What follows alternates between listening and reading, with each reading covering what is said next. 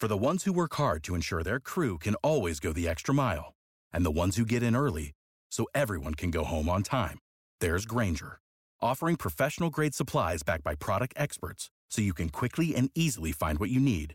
Plus, you can count on access to a committed team ready to go the extra mile for you. Call, click Grainger.com, or just stop by. Grainger, for the ones who get it done. Number 5, UNC beat Oklahoma last night, men's basketball. That is a big win for a bunch of different reasons. One, it did feel like UNC this year needed to get that kind of big win, big establishing, hey, we're back. We've lost a couple in a row. UConn, Kentucky, now what do we need? And they got it. Number 7, Oklahoma, handed them their first loss. Here's Hubert Davis on the defensive effort against the Sooners.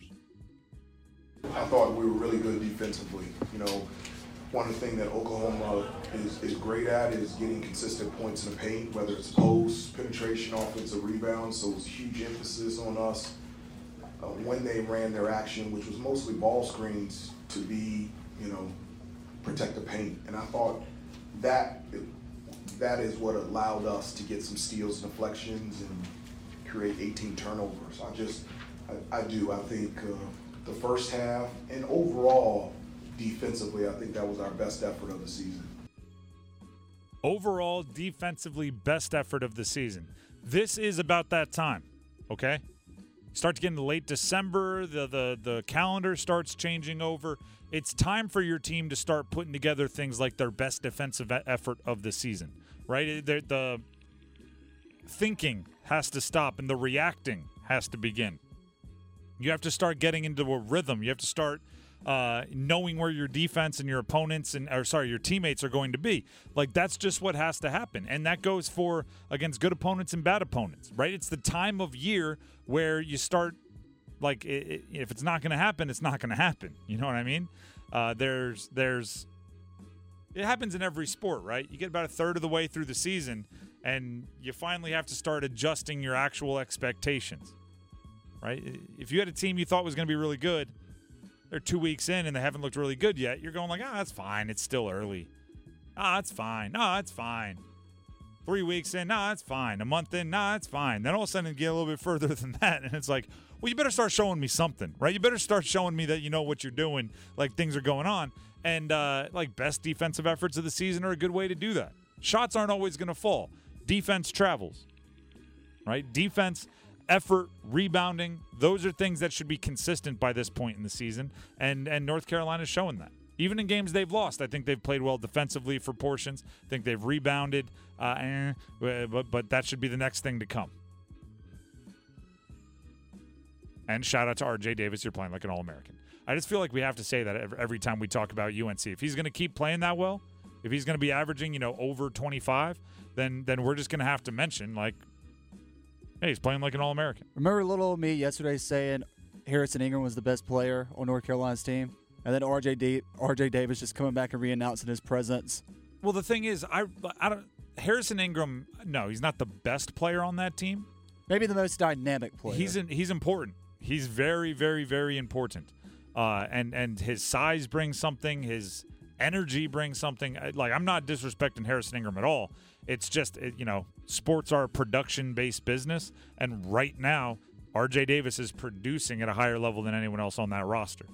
So you have to say, you got a two-time first-team All-ACC guy on the roster. You got Harrison Ingram, who's playing great and being dynamic. R.J. Davis is the best player on that roster right now, based on how he's been producing over the last 2-3 weeks, however long it's been. That's number 5. Let's get to number 4. We are the Four Horsemen. UNC rival Duke beat Baylor. There was a little bit of anything you can do, I can do better, right? You watch ESPN, you watch Duke beat the number 10 team in the country. Everyone's like, whoa. And then, 2 hours later, you're watching UNC finish off the number 7 team in the country, and it's anything you can do, I can do better. I shouldn't sing on air. It was also a big win for Jon Scheyer himself.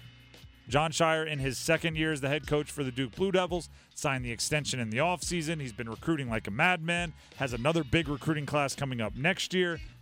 But that was his first win over a top 10 opponent as head coach. You could also argue it was Duke's first signature win this season. Of this year, for sure. And it was in Madison Square Garden. And it was against a good team like Baylor. And it had the makings of a high-energy game. And here's Jon Scheyer on the honor it was to play in MSG against Baylor. What an honor to play in MSG. You know, this has been a special place for us, especially to play right before Christmas, this kind of game. It's going to be hard to do it going forward, depending on the ACC schedule. But just seeing the crowd show up and all the Duke fans in New York, what a special thing. Like, for these guys, I know they love playing in it. It's great coaching in it. And to play a team like Baylor, to get tested by a team who really had coming in top 5 offense in the country, you know, best three-point shooting team, top 5 offensive rebounding team. And obviously they have a great culture. They've been a winning program. So it was an honor for us to play them. An honor. And you know what? And also you won. I don't know if it would be as big of an honor if you lost, right? It's an honor because you won and you lived up to the legacy. And there were some weird similarities. This is going to happen with Jon Scheyer because he played so recently for Duke. But the last time that Duke had played Baylor, I believe was it was either in the Sweet 16 or the Elite 8 of the year that one of the years Jon Scheyer was playing. Yeah, back in 2010. It was the championship year, right? Yeah. And the score was tied 61-61, and then Duke went on an 11-1 run and kind of put it away from there. Last night, it was 61-61, and then Duke went on. I think it was actually more than an 11-1. It was like a 12 or 13-1 run, but they put it away. And those kind of weird similarities, those glitches in the matrix, they're you can't explain them. You cannot explain them. But it's still a big win for Duke. I also thought it was big because it was the Jared McCain coming out party for the Blue Devils. At least visually. He's had good games already this year, but that was the most visible, right? That was the most all eyes, the bright lights of Madison Square Garden. He hit a couple big threes. He did the flex, right? He looked like the guy that we were promised in the preseason. Yeah. And he looks like a guy that, has NBA prospects. And it's like you also mentioned, sometimes college basketball teams rely on the success of their freshmen. Not to say Duke doesn't have enough talent as it is, but it's going to help when you have guys like Caleb Foster, Jared McCain that are not afraid of these big moment games. That's going to go a long way when you get into the ACC tournament. NCAA tournament. The reason he said for those of you listening at home, is because our lights flickered. Always forget that. They don't also see our lights flicker. He's like, ooh. Well, actually, you know what I'll say about building off of what you just said? I also, you never want to say this out loud. I think it was good that Kyle Filipowski got in a little bit of foul trouble because he went out of the game with foul trouble, and the Duke lead blossomed and then grew, right? And it was Jeremy Roach doing a lot of the decision-making. It was Jared McCain making some plays. It was Ryan Young playing very, very well. And his playing time has been fluctuating, Ryan Young's, and him being out there and being a key part of some of those pick and rolls, that's good, right? Sometimes it's tempting when you have a Wooden Award candidate like Kyle Filipowski, to just hey, game's on the line, let's throw it in the post. And he was getting his shot blocked a lot last night. I think it was Jay Will at halftime was going, can anyone show Kyle Filipowski a head fake? Just one time, just a head fake. Get the guy to jump. It was Missy just going up, and he was blocking a ton of shots. And when Flip is having a day like that, it's good to know that, hey, he gets in foul trouble. He's not working down low. Send him to the bench. These other guys got it, and they had it against one of the best teams in the country. Guys were forced to step up with Filipowski in foul trouble, and then also Tyrese Proctor still injured. Even more so. Then Jeremy Roach just still had an underrated game with 16 points. And he's averaging something like 18 or 19 over his last couple. He's playing really well. That's number 4. Let's get to number 3. 1, 2, 3. There's a report, NBC Sports Boston, that the bidding war for Bill Belichick is being set up by Robert Kraft. Billions for Bill Belichick. I get a sneaky suspicion that the person, they're actually, personal story here. Early in my career, I was paying my dues in a small town in Nebraska, okay? And they have something called, you can look this up, it's crazy, the Sandhills Open Road Challenge, SORC, S-O-R-C. And what Sork is it's a race that's just on a road through farmland. Like it's a road that, 360 days of the year is just a road that you drive on. Like I would drive on it to go cover high school games. But for one weekend a year, they block off the road and they just let like anyone with a high-powered car race. And they whip. Lamborghinis are brought in. Ferraris are brought in. A lot of high-powered Corvettes, Mustangs are brought in. Like Shelbys are brought in. Porsches are brought in. These people come from all over the country and descend on this very small town in Nebraska so they can ride in the Sandhills Open Road Challenge. 55-mile rally-style open road. They have, yes. Yeah, I mean, it's crazy. It's wild. And I did play-by-play for it a couple times, which is basically, and there they go. And then you don't see them the rest of the way. But at the end, I would MC an event where they auctioned stuff off. And I thought it was actually very, very interesting because the auction was to support the event and to keep up all the certifications and everything. And all of these very, very rich car guys really, really liked coming to this event because it's unusual. It's not like anything else they could do. So it was all like stuff that was donated would then be auctioned off, and that would go towards running the event. So I'm up there, and at the end of the night, they have 20 car batteries. Just car batteries, like the kind that you would put in your minivan, right? Car batteries. And they start, they go, all right, you're going to do the bidding. And I'm going like, ooh, do I get to be the guy? They're like, what do you mean? I'm like, do I get to go, I've got $50, do I hear 60? 60, do I hear 70? 70, we got 70 in the corner. Do I hear 75? 75, and 80. And they're like, yeah, go nuts. So I'm up there doing my best impression, which turns out it's not very good. And I just end up going, does anybody want to bid any more? Going once. But these car batteries, which are worth, I don't know, $70, right, are going for thousands and thousands of dollars. And what it turns out is this is what they do at the end of the night, every night. The drinks have been flowing just to get everybody to, it's essentially a donation, right?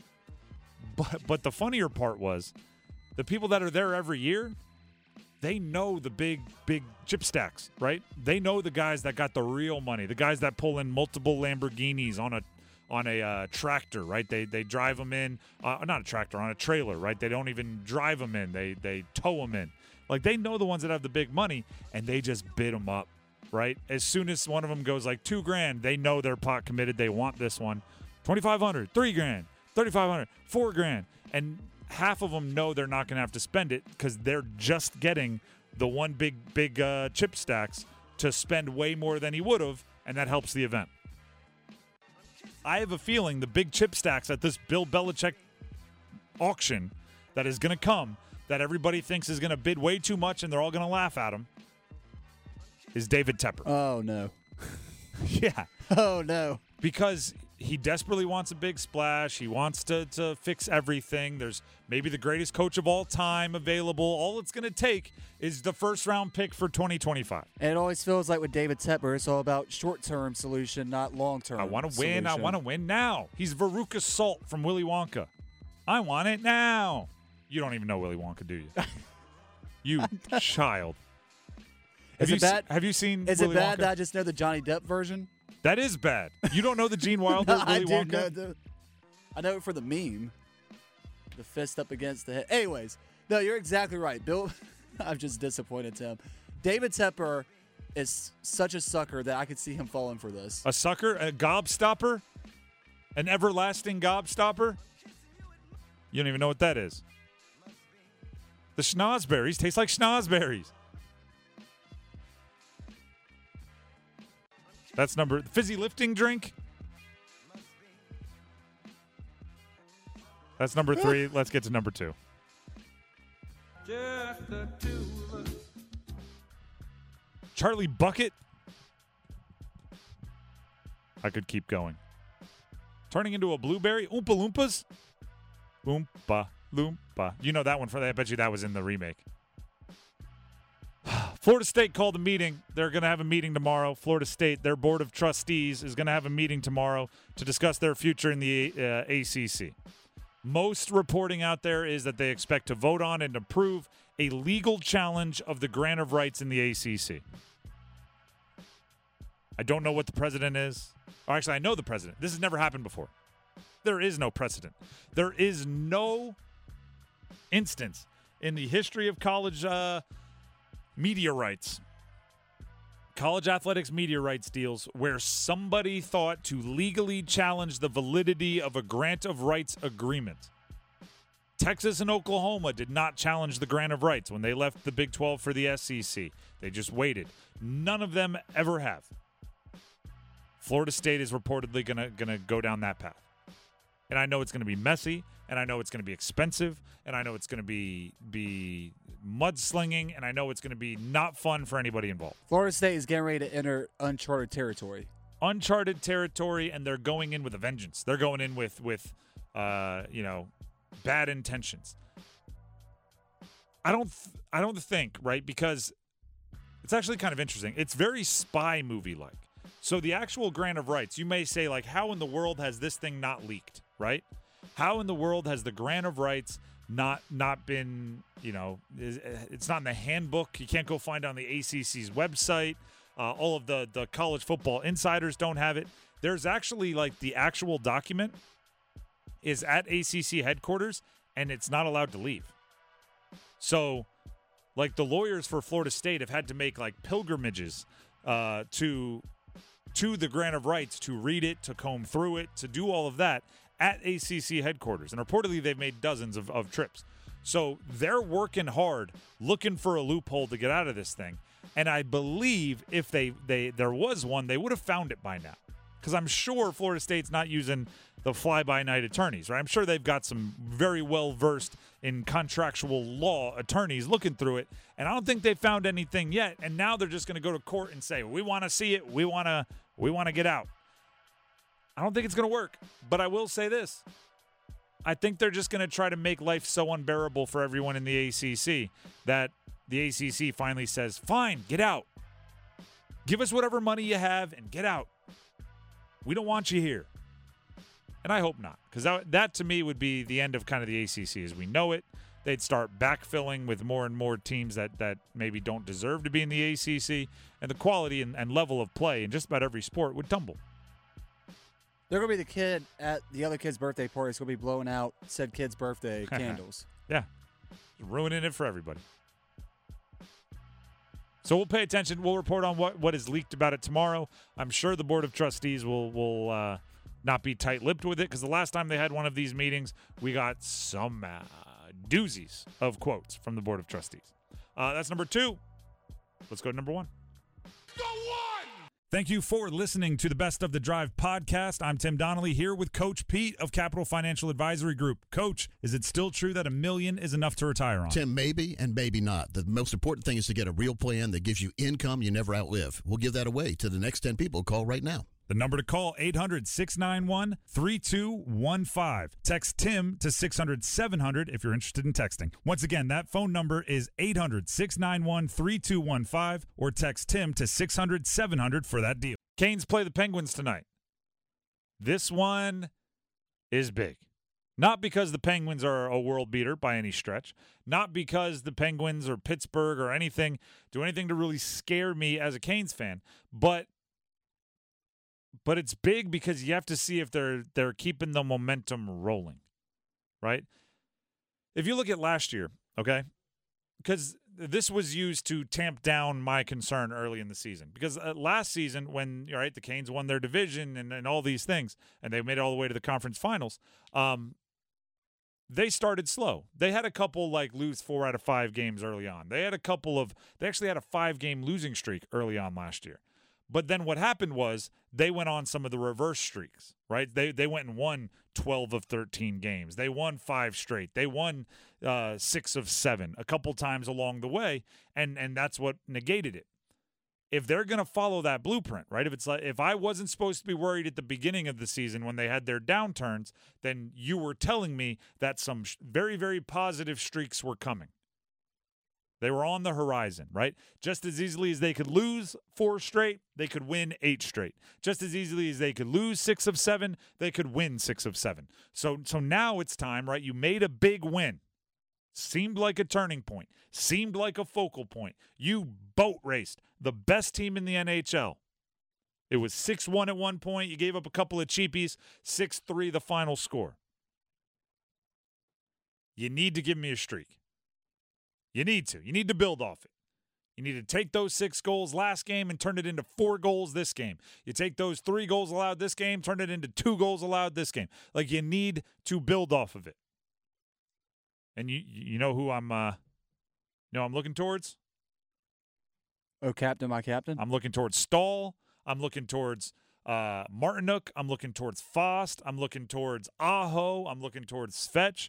I'm looking towards Slavin. I'm looking towards Burns. I'm looking towards the guys that have been around, the guys that have seen it all, the guys that know one win doesn't change a season.